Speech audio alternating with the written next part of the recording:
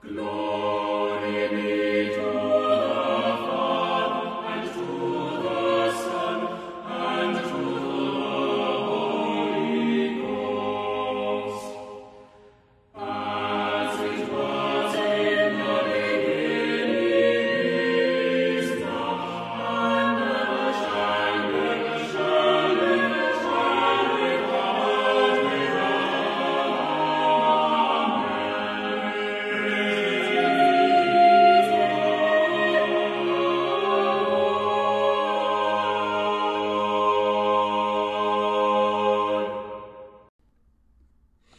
Greetings. Welcome to Haber Bros, a podcast for historic, cross-centered Christians.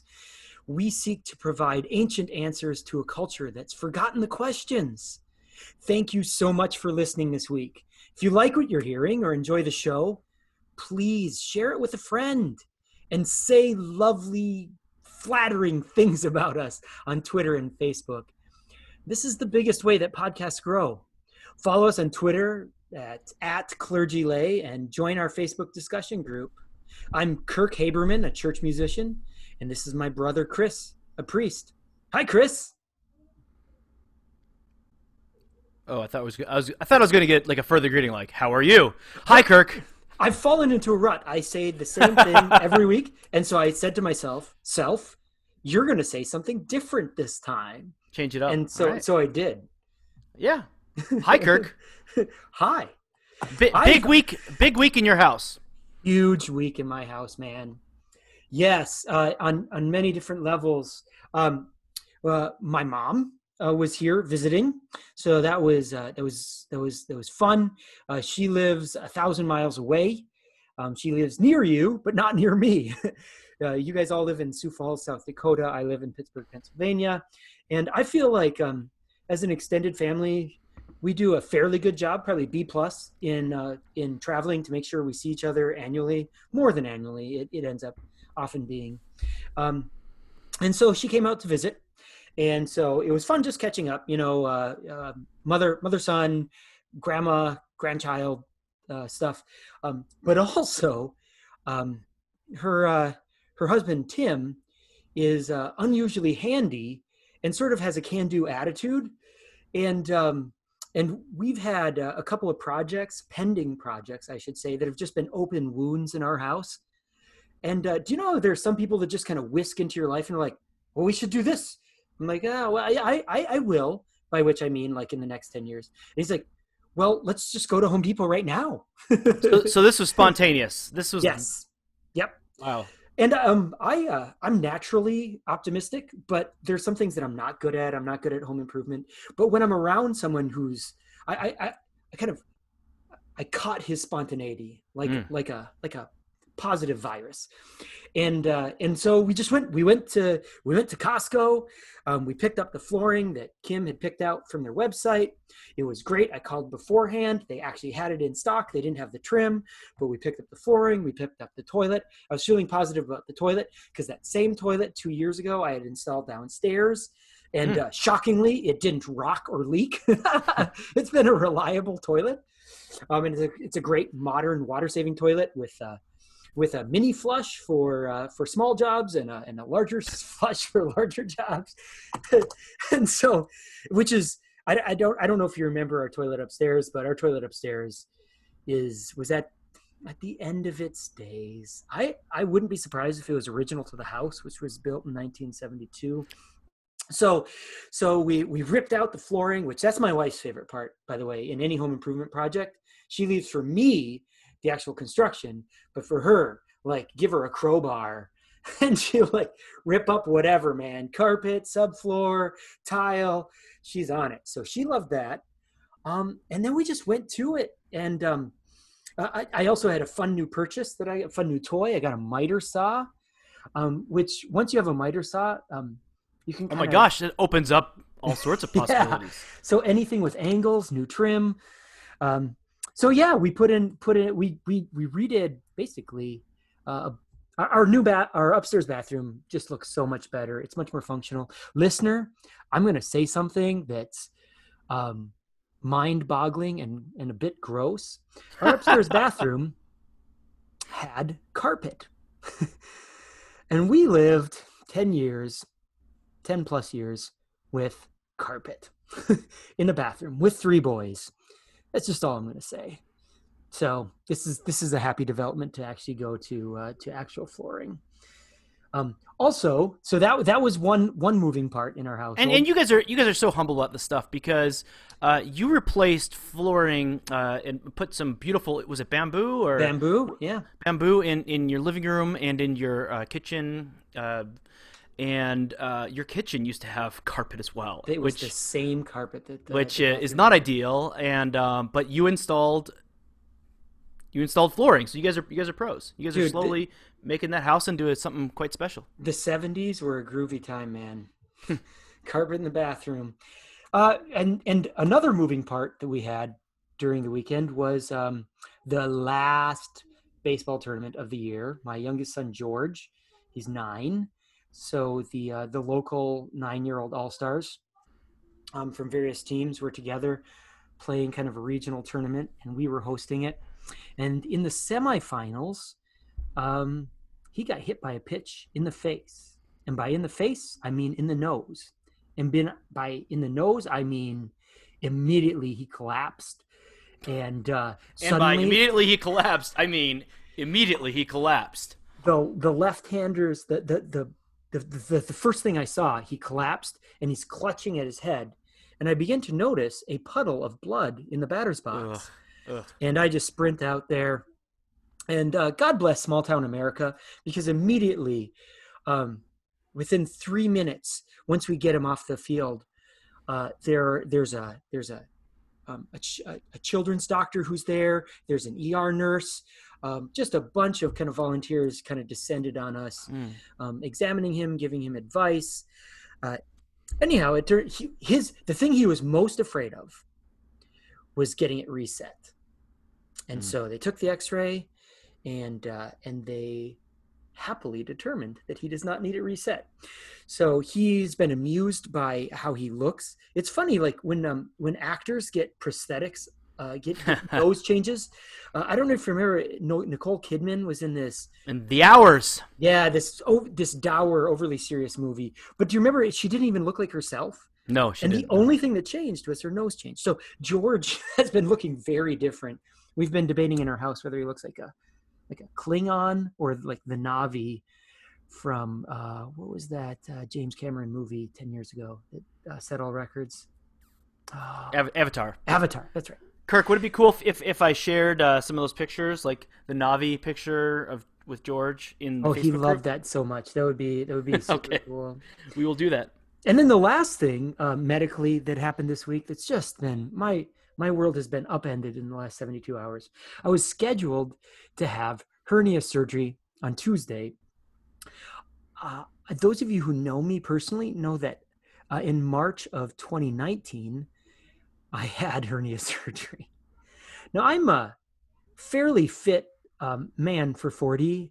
I've run 2 marathons. I've been continuing to run, though that's been curtailed a bit by arthritis and doctor's orders to stop running until I get new hips or whatever happens at that point. But I do other things to stay healthy. It's kind of part of who I am. And this is just, Christopher, something genetically that's assaulted all Haberman males, right? Hernias just happen in our family.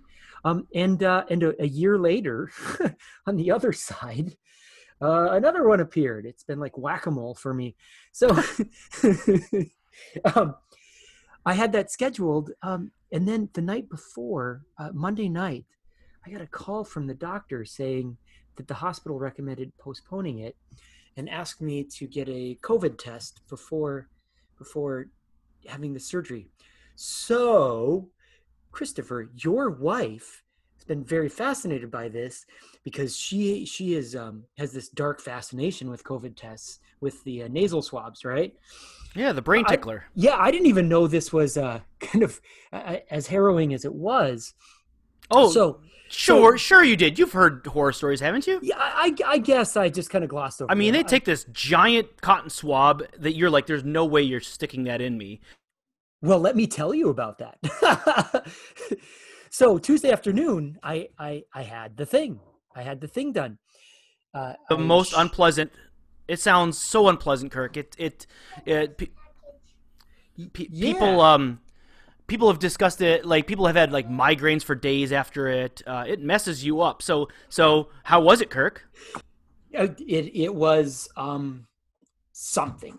So I showed up at the testing site, and first of all, I felt like I had Ebola the way they treated me. So you don't get out of your cars, you sit there kind of in a line.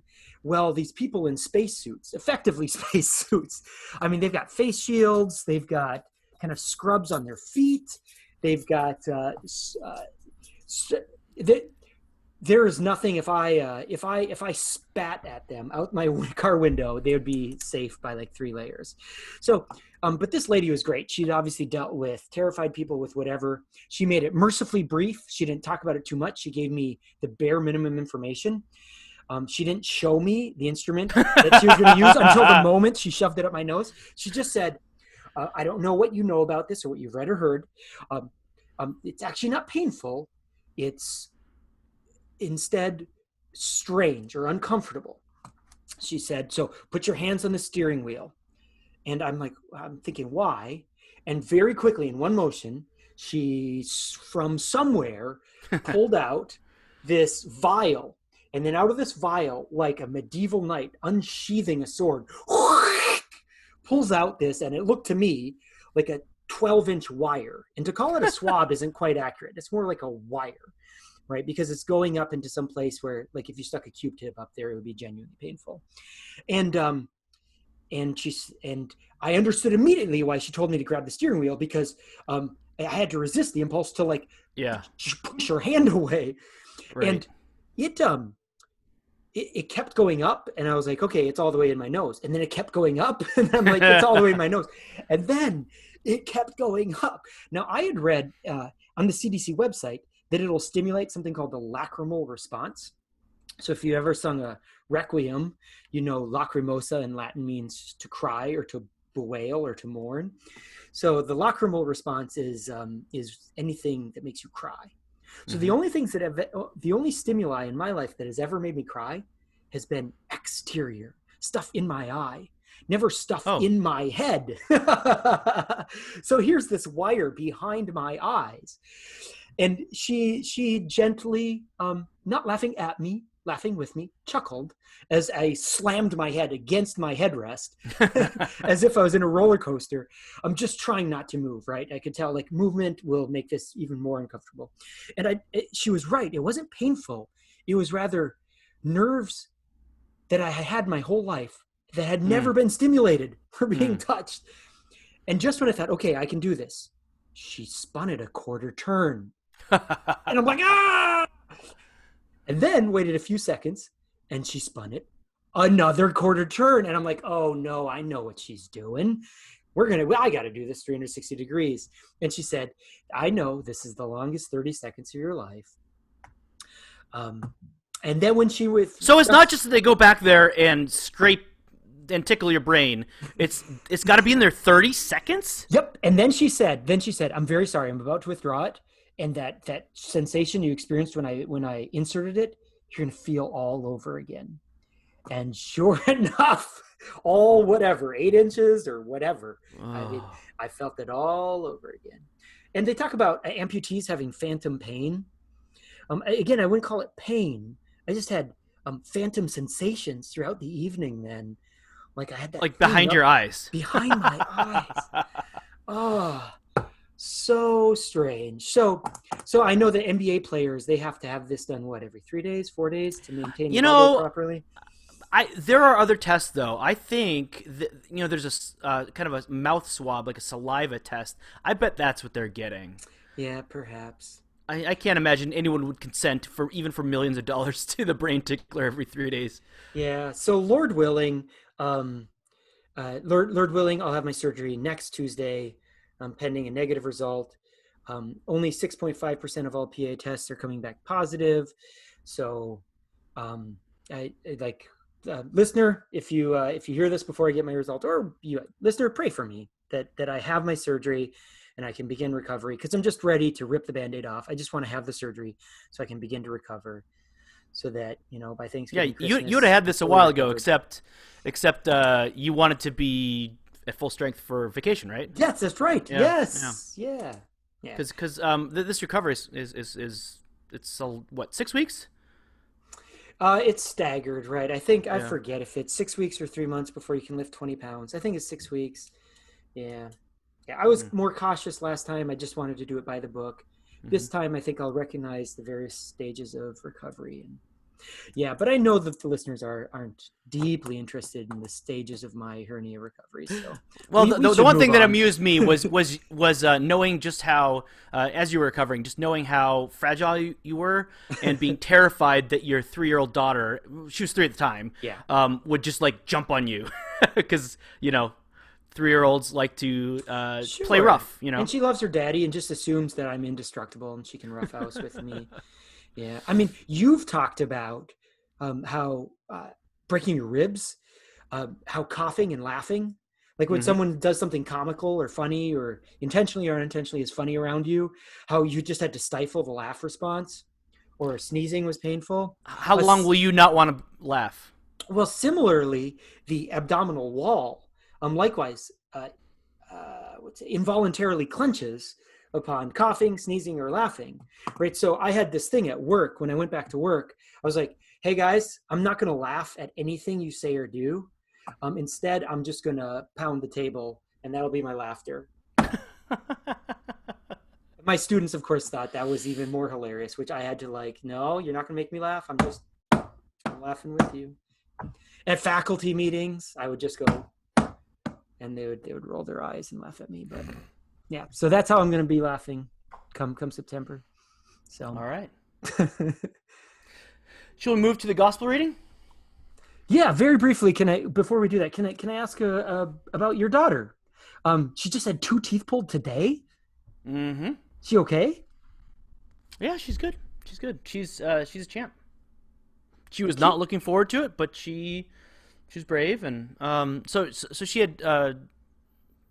had cavities on these 2 teeth, but they were baby teeth. One of which, in the X-ray, they could see the adult tooth coming in, and they're like, "Yeah, she's going to lose this in 6 months, so why don't we just pull it now?" And the other one, she would probably lose the next year, and rather than fill it, they decided to pull it. Yeah. So, yeah. Kids are. I'm always amazed by children's infinite adaptability. Like, Yeah, I mean, she she's had teeth prone pulled. to She's fine. anxiety, but uh, she also knows how to. I mean, when she heard about it, she's kind of freaking out, and when we told her, okay, this is going to be tomorrow, because she thought we'd be able to wait a while, she kind of freaked out. But when it came time, she's faced the music. Yeah, sometimes She's a kids champ. are in strange ways more brave than adults. I'll just close with this, and then we'll do the gospel. George, there have been 2 times where we've been watching a movie. We'll talk about that movie at the end of the episode here. Watching a movie, and I'm looking over at him, and he's got tissues like balled up against his nose, and I see him like doing a strange facial gesture. I'm like, George, you okay? What are you doing? He's like, yeah, I'm fine. I'm just swallowing blood. As if he was saying, could you pass the butter? That's That funny. matter of factly. God bless children. All right. Shall we read the gospel? Let's do it.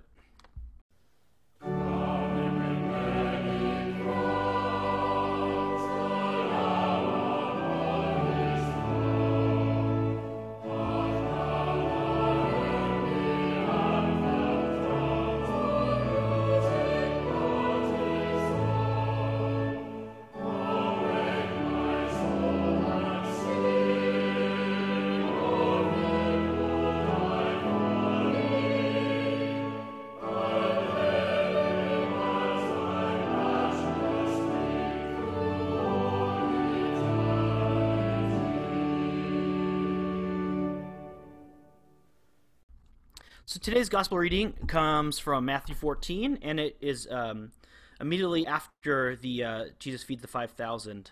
So the reading is Matthew 14, verses 22 to 33.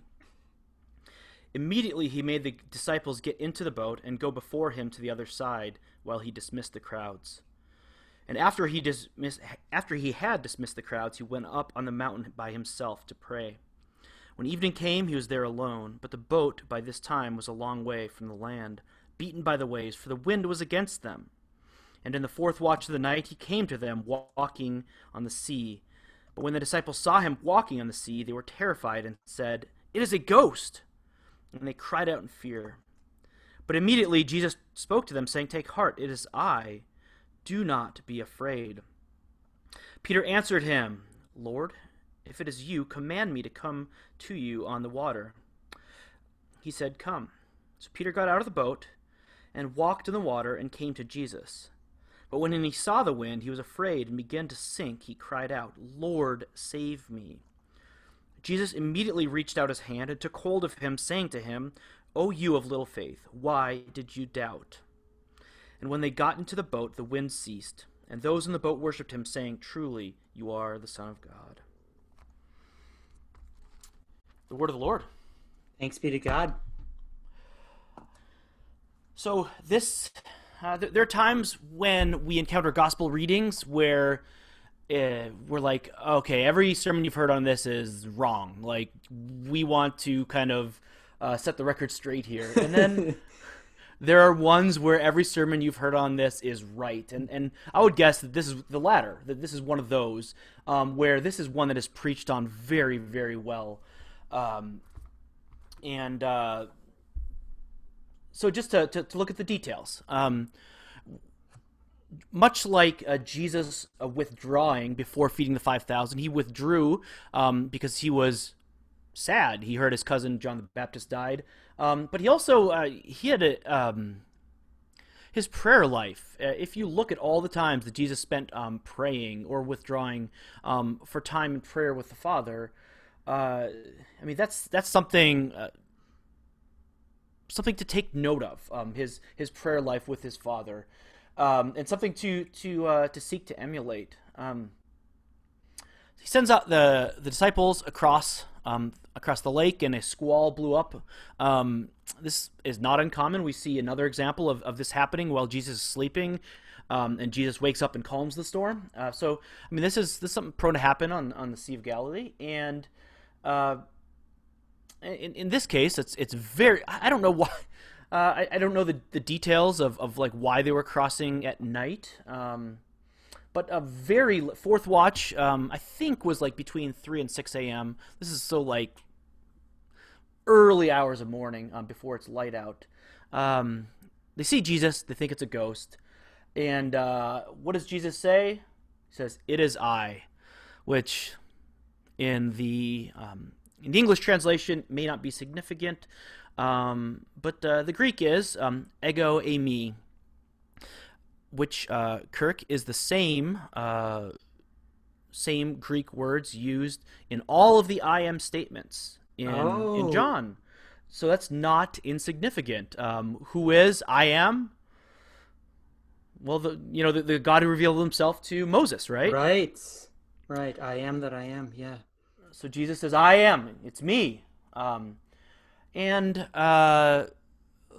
this ultimately, when it's talked about in terms of faith, and so even though many preachers get this right, it would be easy to get it wrong, especially since we see faith oftentimes as a work, or we see faith as when we talk about faith as a mustard seed, people are like, well, maybe I should have more faith, and if I do, I'll be able to do anything, including like all these faith healings, and we kind of lose the plot, and kind of lose focus of how the Lord works. I think if we're just like, oh well, we should just all be getting out and walking in the water. So just to look at the basic details here. Is that we shouldn't drag too much.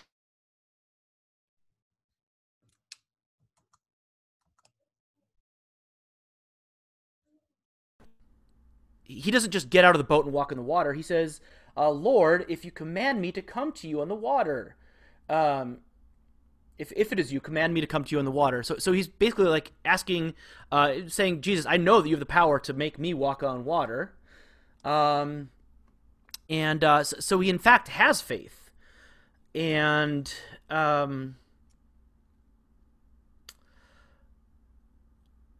it's important to remember that he doesn't sink and then become frightened. He becomes frightened and then begins to sink. Oh, interesting. Yeah. That he loses his focus on Jesus and he begins to look around him. So it's and this is where preachers tend to focus is that when we keep our eyes on Jesus, things are good. And it's when we lose sight, when we look around, because in life, it's a perfect metaphor here that we are all in a storm. That when the storms of life are raging, is a great hymn. Keep your eyes on Jesus. Stop looking at the waves and just the grave danger around you, and instead fix your eyes on Jesus. And the lectionary has been going through Romans. Kirk, I know that you preached last Sunday on Romans. You don't preach super often, a few times a year, but you happen to preach on the Romans reading. And what's great about Romans, when it talks about all things coming together for good for those that love the Lord and are called according to his purpose, this is not that those who are Christians get everything they want or that they have a life free from pain and suffering. That's not it. The reality is that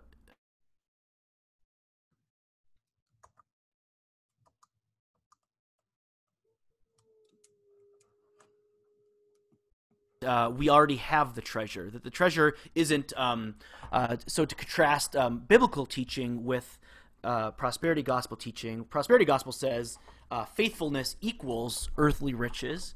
The Bible's perspective is more seek Jesus, for he is the treasure, and he is the one that possession of Jesus, when we possess him as ours, we can claim him as our own, and it's so sweet to trust in him. When we live that life, that itself is the good thing. That is the good life, is Christ. And so we have all this wonderful imagery of the storms of life raging. Of course, Kirk, you've talked a bit about church architecture, and in fact, the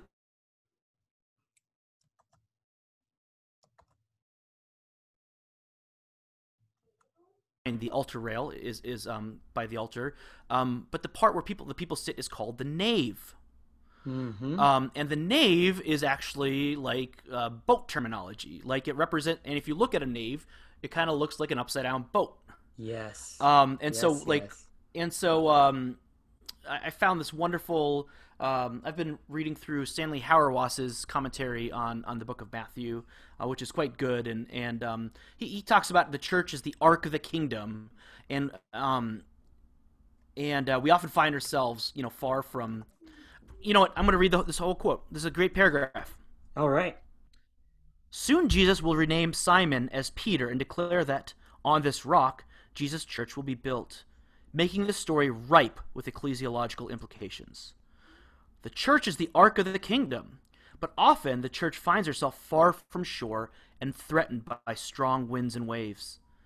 Those in the boat often fail to understand that they are meant to be far from...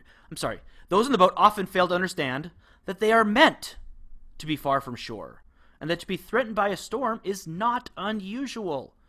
If the church is faithful, she will always be far from the shore. Some, moreover, will be commanded to leave even the safety of the boat and to walk on water. Which I found to be just a powerful thought, that oftentimes I love one of my favorite verses is, do not be surprised, this is from 1 Peter, by the fiery trial. Don't be surprised as though something strange were happening to you. Well, also from 1 Peter, think 1 Peter 3:21, whereas in former days, let me read this, because formerly they did not obey when God's patience waited in the days of Noah, while the ark was being prepared, in which a few, that is 8 persons, were brought safely through water. Baptism, which corresponds to this, now saves you, not as a removal of dirt from the body, but as appeal to God for a good conscience through the resurrection of Jesus Christ. So that is to say, the church is the new ark. When you're baptized into church, this is the thing. the vessel that will save you from the storm. And so when you have church architecture that has that, the upside down boat, the upside down nave above you, so that every time your eyes are drawn upwards, either in prayer or the sermon's going long or whatever, you're reminded, I am in the ark. I am in the new ark of the new covenant.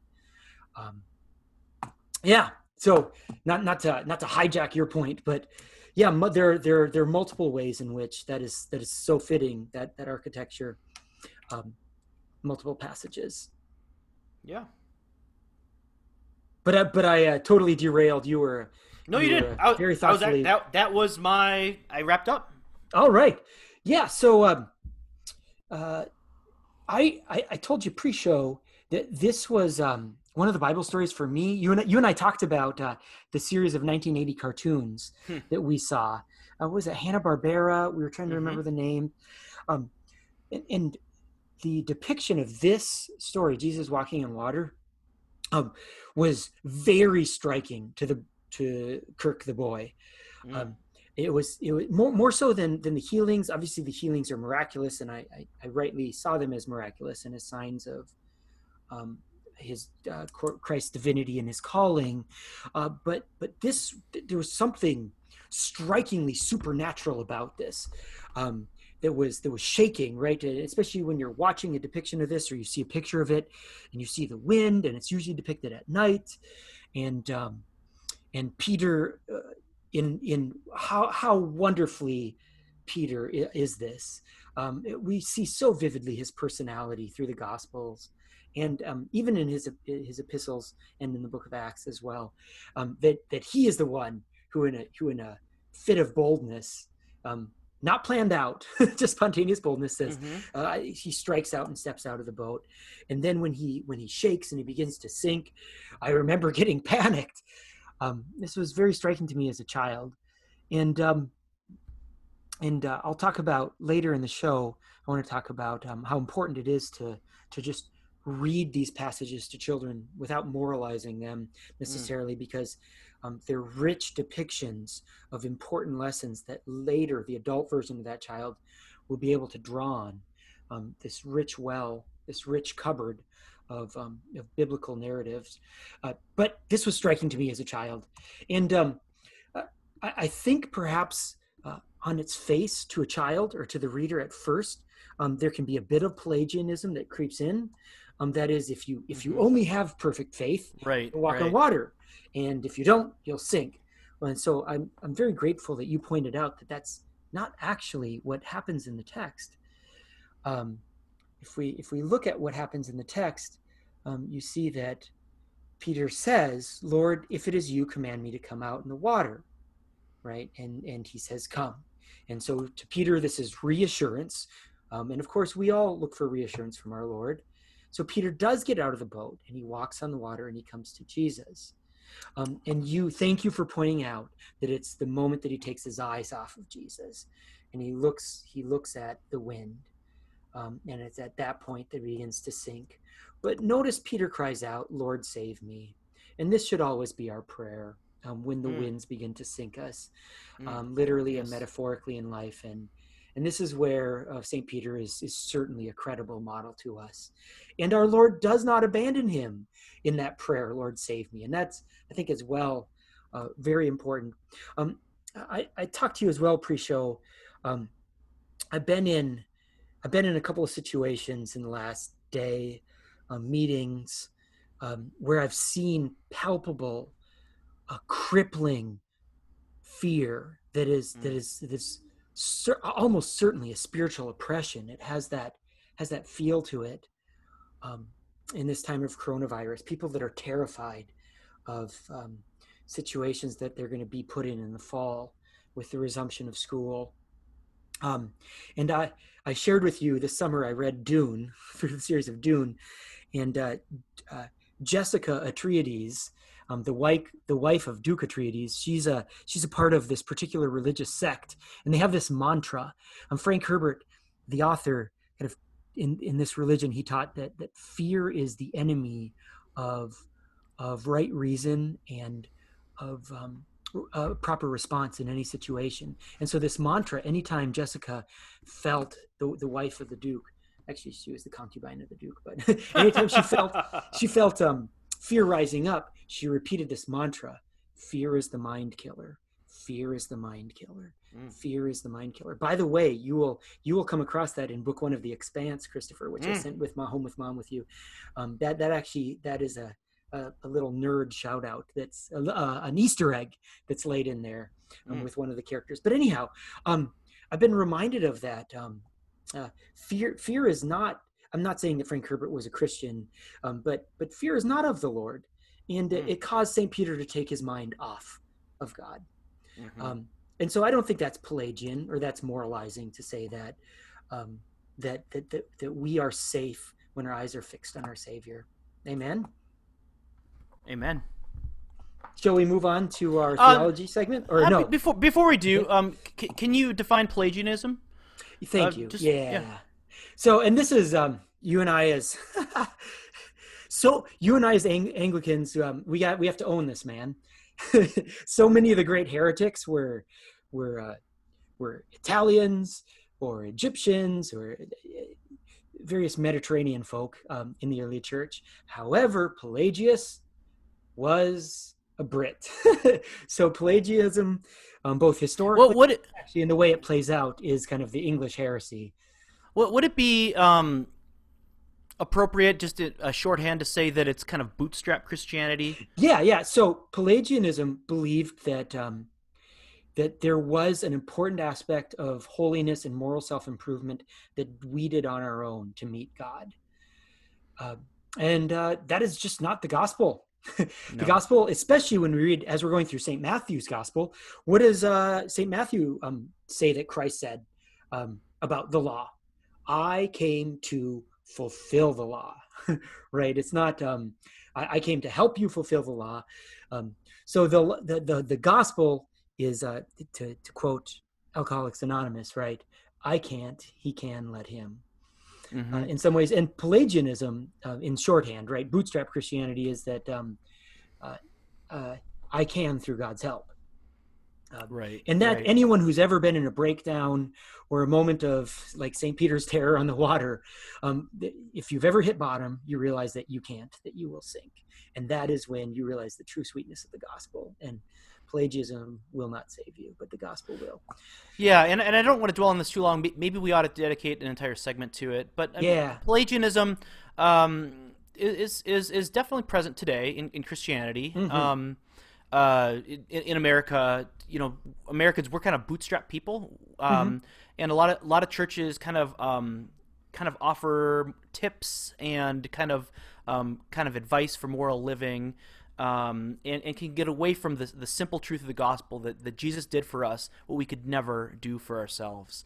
And that's an important thing, because, there's a tension, people who are, there's a kind of a separate division. So even apart from Pelagianism, there's a discussion, difference between monergism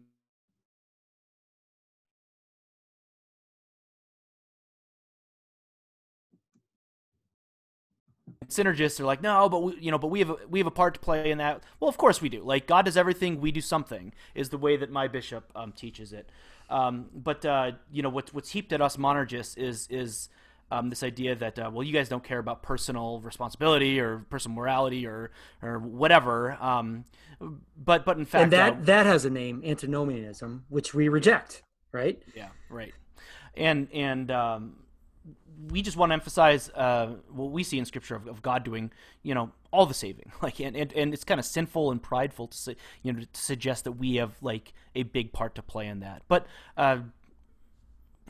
we should probably leave it there for now, huh? Yeah. So I think I would summarize by saying this: that Christian holiness is God's gift to us, not our offering to Him, and that we are baptized into a new life of holiness and purity, not that we attain to holiness and purity and offer it up to God as our ticket into heaven. Yeah. which is sort of, and all of this is totally without nuance and really Right. basic. Yeah. I just didn't want to. I didn't want you to throw out Pelagianism without kind of Yeah. defining it a little Yeah. bit. A fun little diversion. Yes. Yeah. All right. Let's take a look at our theology segment.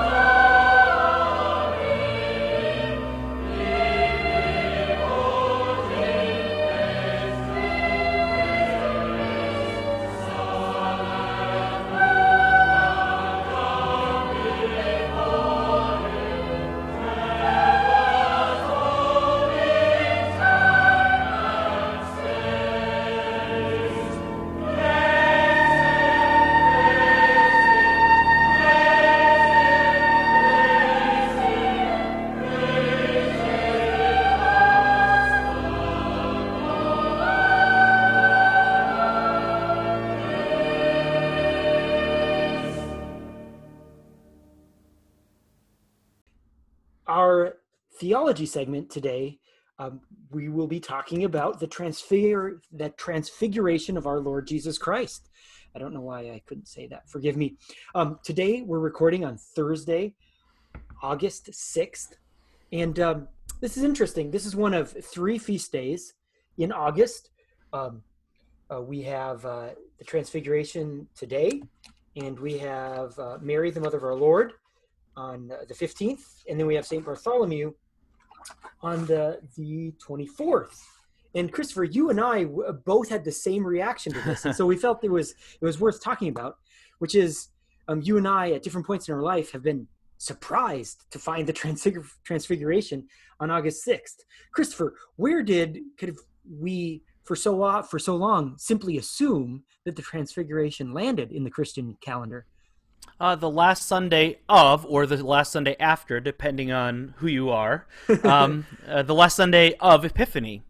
So the last Sunday before Lent is usually, the gospel reading is always the Transfiguration. Yeah, which is appropriate, right? Because that's the last event in the synoptic narratives before, as St. Luke says, he sets his face towards Jerusalem, right?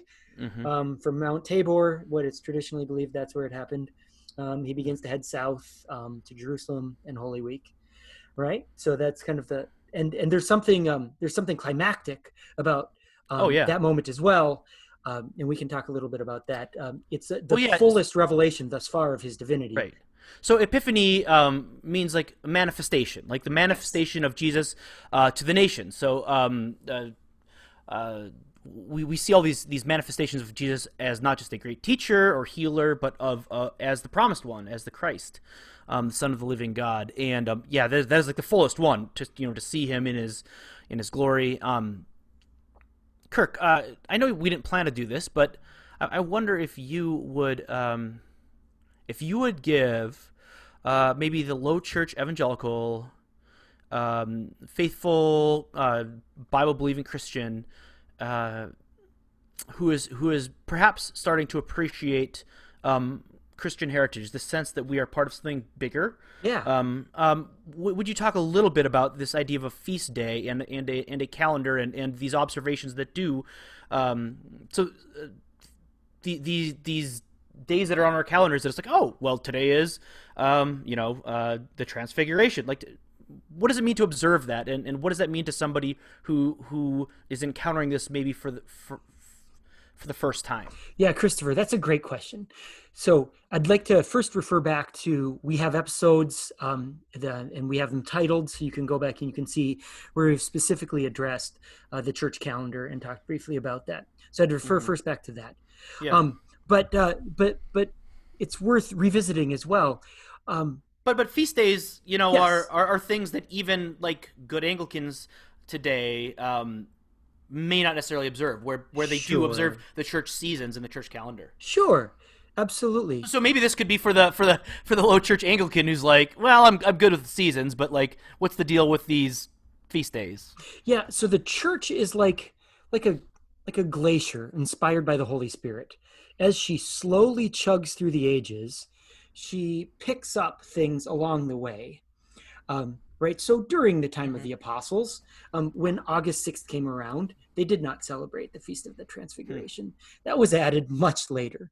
But in her wisdom, inspired and guided by the Holy Spirit, the calendar has filled out with a faithful and reliable way for the believer to um, read, mark, and inwardly digest Mm. these lessons, these events, these striking moments that are pivotal for our faith, that teach us about our Lord. Um, uh, so this feast day is an event. Other feast days, like for example, Saint Mary, Mother of our Lord, on the 15th, is not an event but a person, right? So that Mhm. we mark that a little differently. Uh, but there are moments where, for an entire day, our prayers, scripture readings that we read, our focus, the way we think, is on one particular aspect of our Christianity. Mm. And I think this is important and vital, and creates um, a true godly Christian piety, because let me contrast this with Christopher. We love Calvinists, right? Mhm. There are many Absolutely. Calvinists in Anglicanism, and Yes. you cannot read our founding documents without recognizing that there is a strong Swiss Reformed uh, strain in the 39 Articles in the Book of Common Prayer. However, there's an aspect of Calvinist piety that we as Catholic small c Christians who observe the church calendar have to reject. And one of them is the regulative principle, which says that anything that is not prescribed by the Bible, the Christian should not do. Right. So if the Bible doesn't say on August 6th, celebrate the Feast of the Transfiguration, then you shouldn't. And strict traditional historical Calvinists believe that that is so. And so um, actually, there are some small Presbyterian church bodies that don't mark Christmas or Easter. Mm. Why? They say because every day is Easter.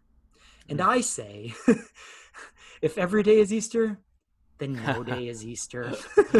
If every day is Christmas, then no day is Christmas. And if every day is Transfiguration, then no day is Transfiguration. It is good for our souls, I think, to have one day in which our prayers and our piety and our focus is lasered, zeroed in on a Mm. particular event or saint. So that's just my brief appeal. What do you think of that, Christopher? Is that a good brief That's good. appeal I like it. to low churchmen to maybe spend more time in the calendar? So how do you observe a feast day?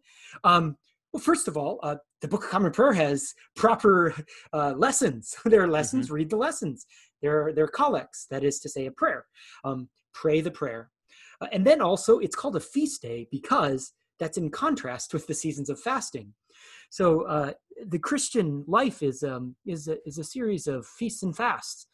Mhm. And again, if you never Right.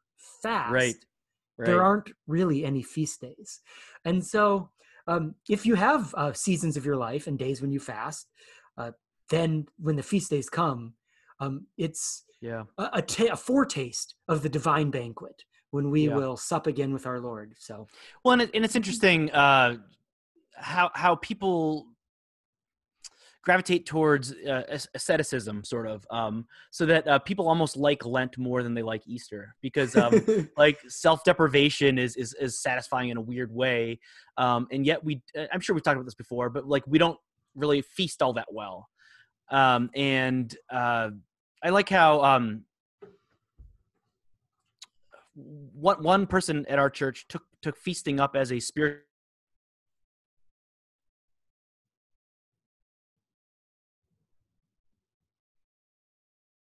Easter's 50 days, but the first octave, the first 8 days of Easter are kind of the highest, kind of most significant. And for those 8 days, yeah, he did his best to just connect with someone in the parish, and have a beer or have a meal or just like connect in some significant way. And that was really cool.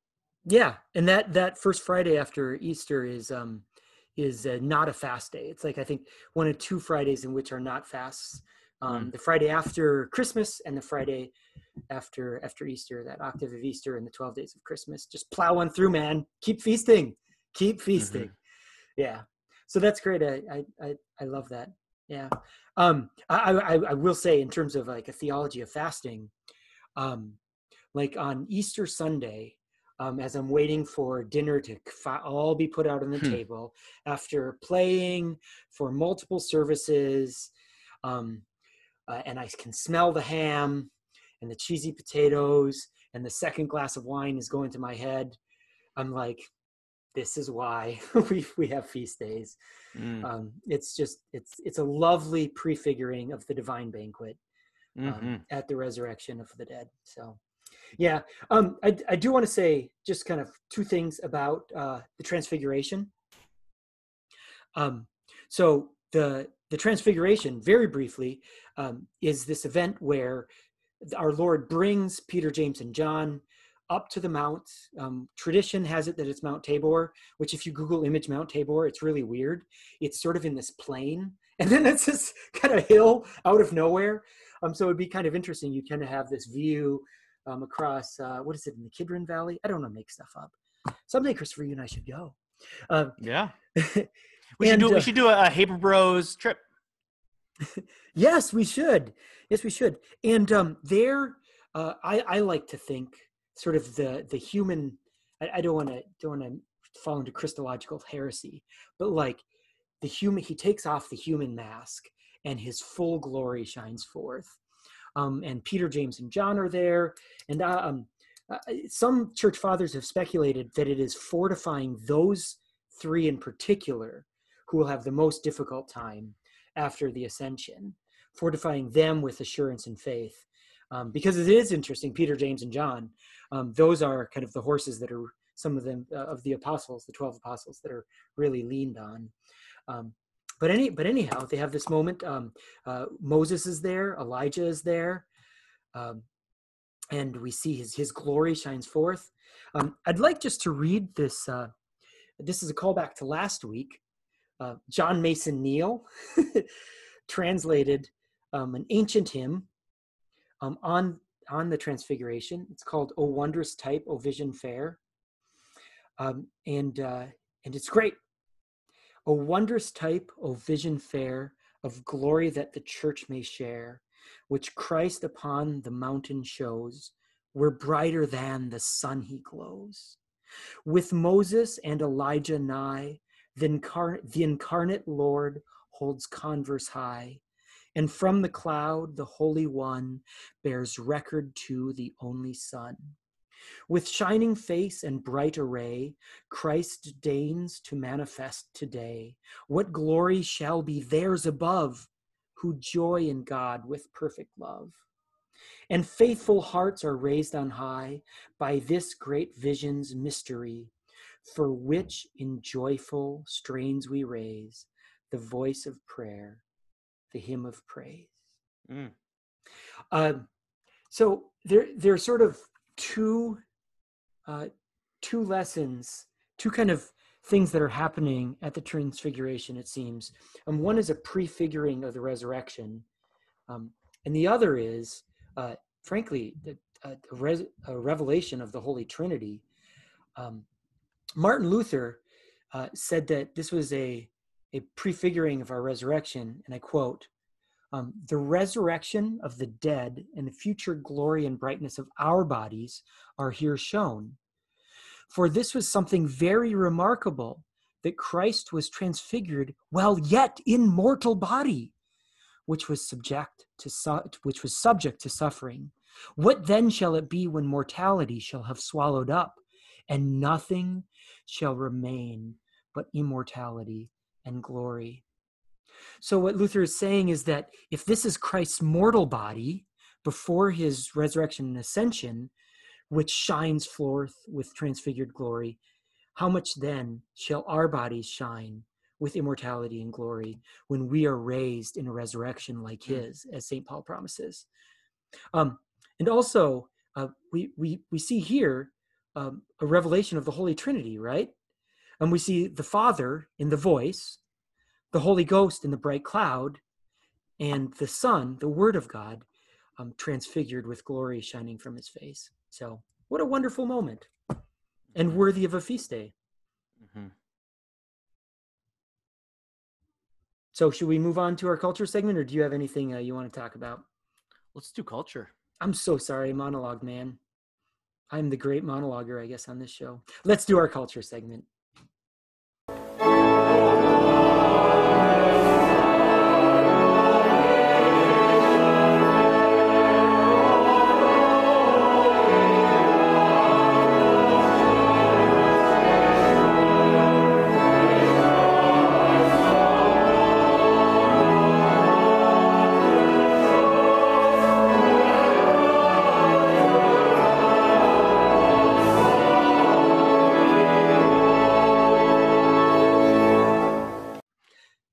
So since you monologued on that, does that mean I get to dominate this segment? I was really hoping you would do that.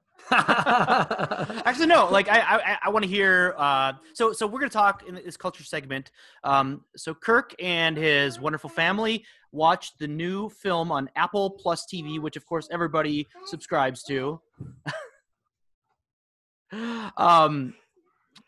That's a joke. The only reason that I have access to Apple Plus TV, which many of you probably don't even know is a service, but if you buy an Apple product, if you buy an Apple product, you get like a year's, at least as they're launching the service. Like everyone's got their own streaming service now. Showtime does. Everyone wants you to pay $5 to $10 a month. I don't even know what Apple Plus TV costs, but because Meg got a new phone last October. We got a year's worth. And all I've watched on it was this movie that just came out, Greyhound. And this week, you guys watched it. Yes, we did.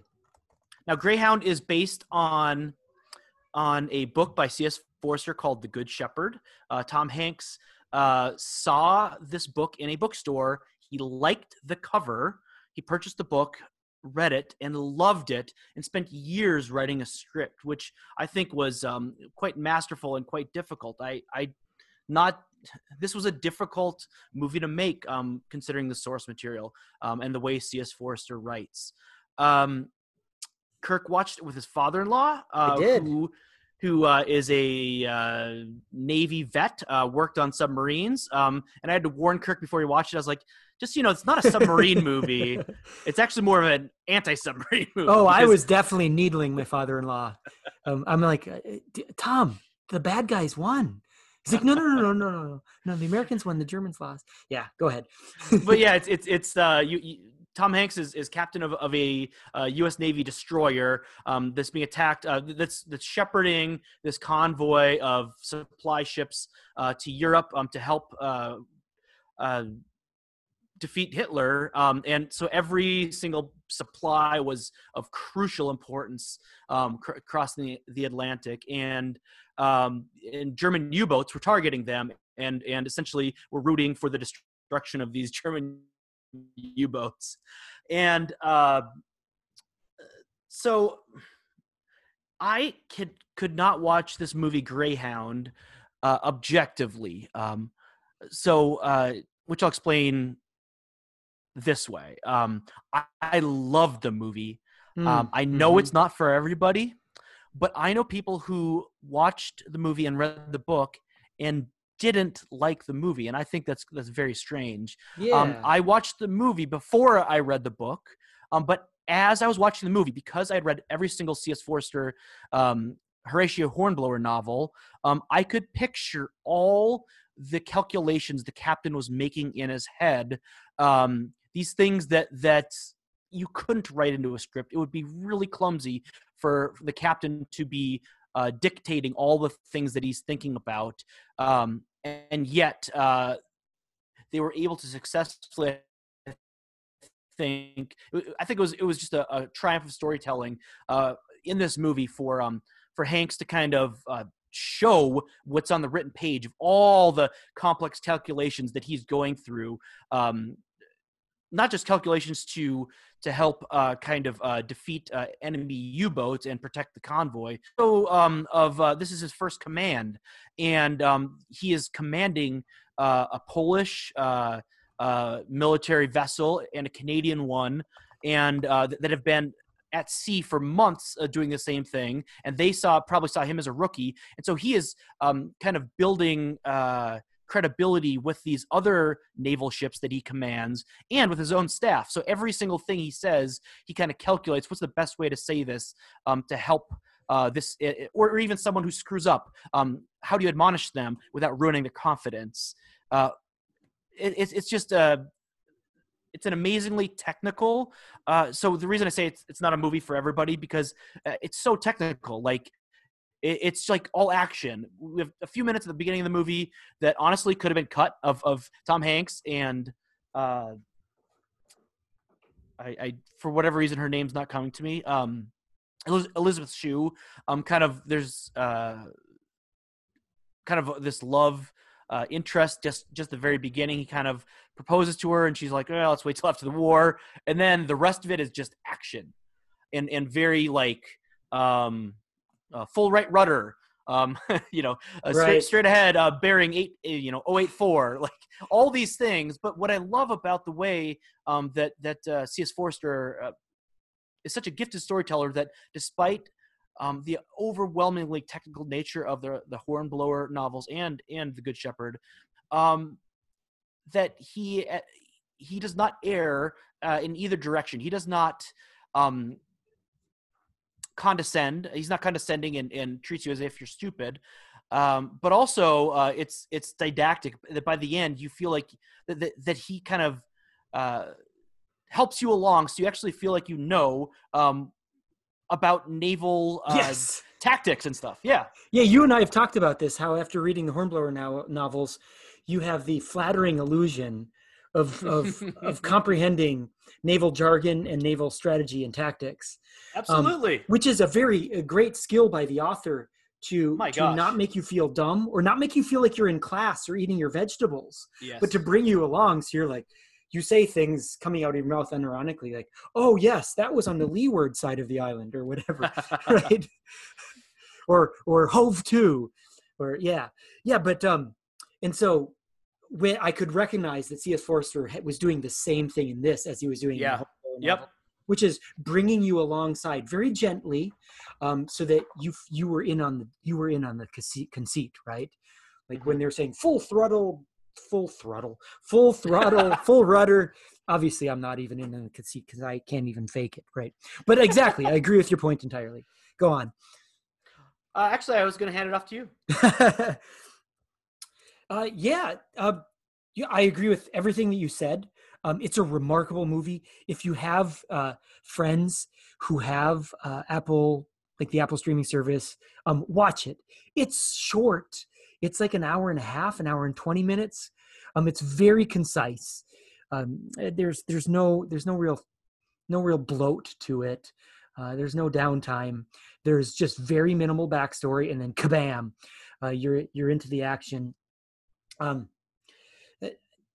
It was a profoundly Christian movie, and I think that's why it's appropriate for our for our show to talk about this. I want to talk about two aspects of its Christianity.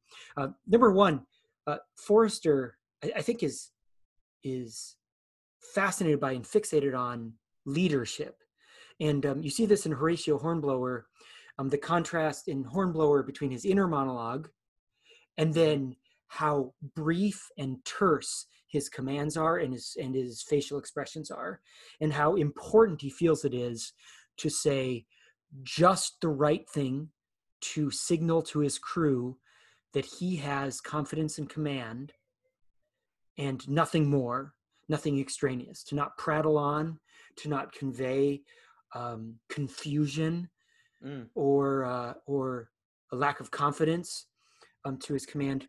And I was thinking about this, Christopher. That's not explicitly Christian. That's a kind of a classical virtue, a Greek or Roman virtue, a stoicism.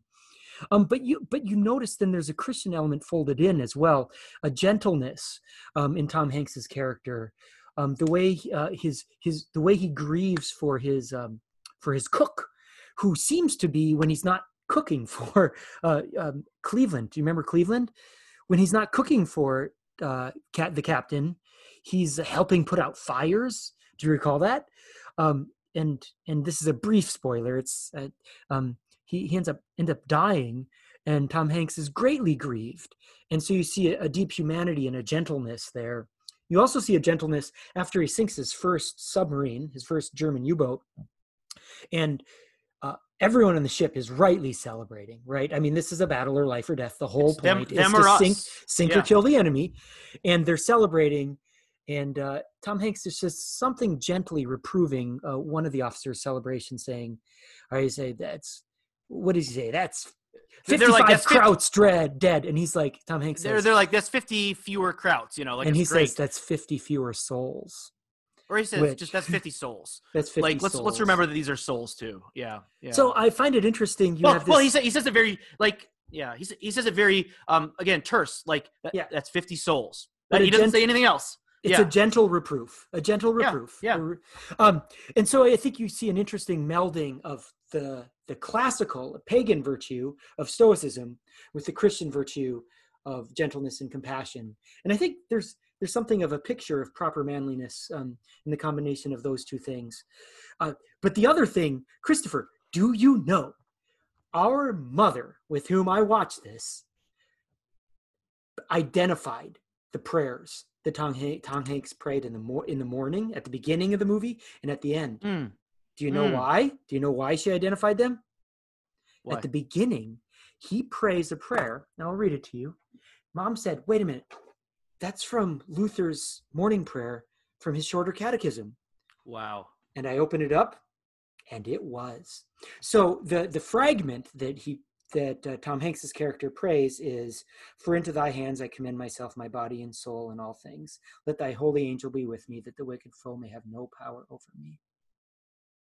The entire prayer is lovely. "I thank thee, my heavenly Father, through Jesus Christ, thy dear Son, that thou hast kept me this night from all harm and danger. And I pray thee that thou wouldst keep me this day from sin and every evil, and that all my doings in life may please thee." And then the part that he prayed, "For into thy hands I commend myself, my body and soul, all things. Let thy holy angel be with me," etc. Mom identified that. She nailed it. So I gather that in the book, Hanks's father was a pastor. I haven't gotten to that part yet, Okay. but there is scripture throughout the book. Oh, yes. So every time he encounters, he has a near miss or an encounter or anxiety, he's quoting Psalms constantly.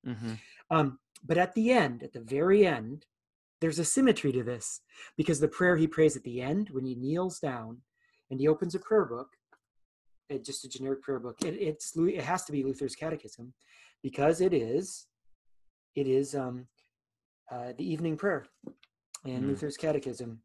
Oh my gosh, this is a podcast. I'm showing Christopher on video. I'm holding up Luther's Catechism, but I'll read it.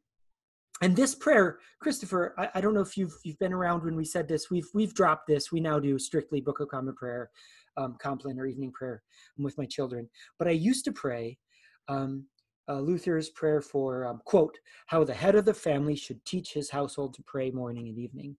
And it's super short. And this is the prayer that I used to pray with my children. "I thank thee, my heavenly Father, through Jesus Christ, thy dear Son, that thou hast graciously kept me this day.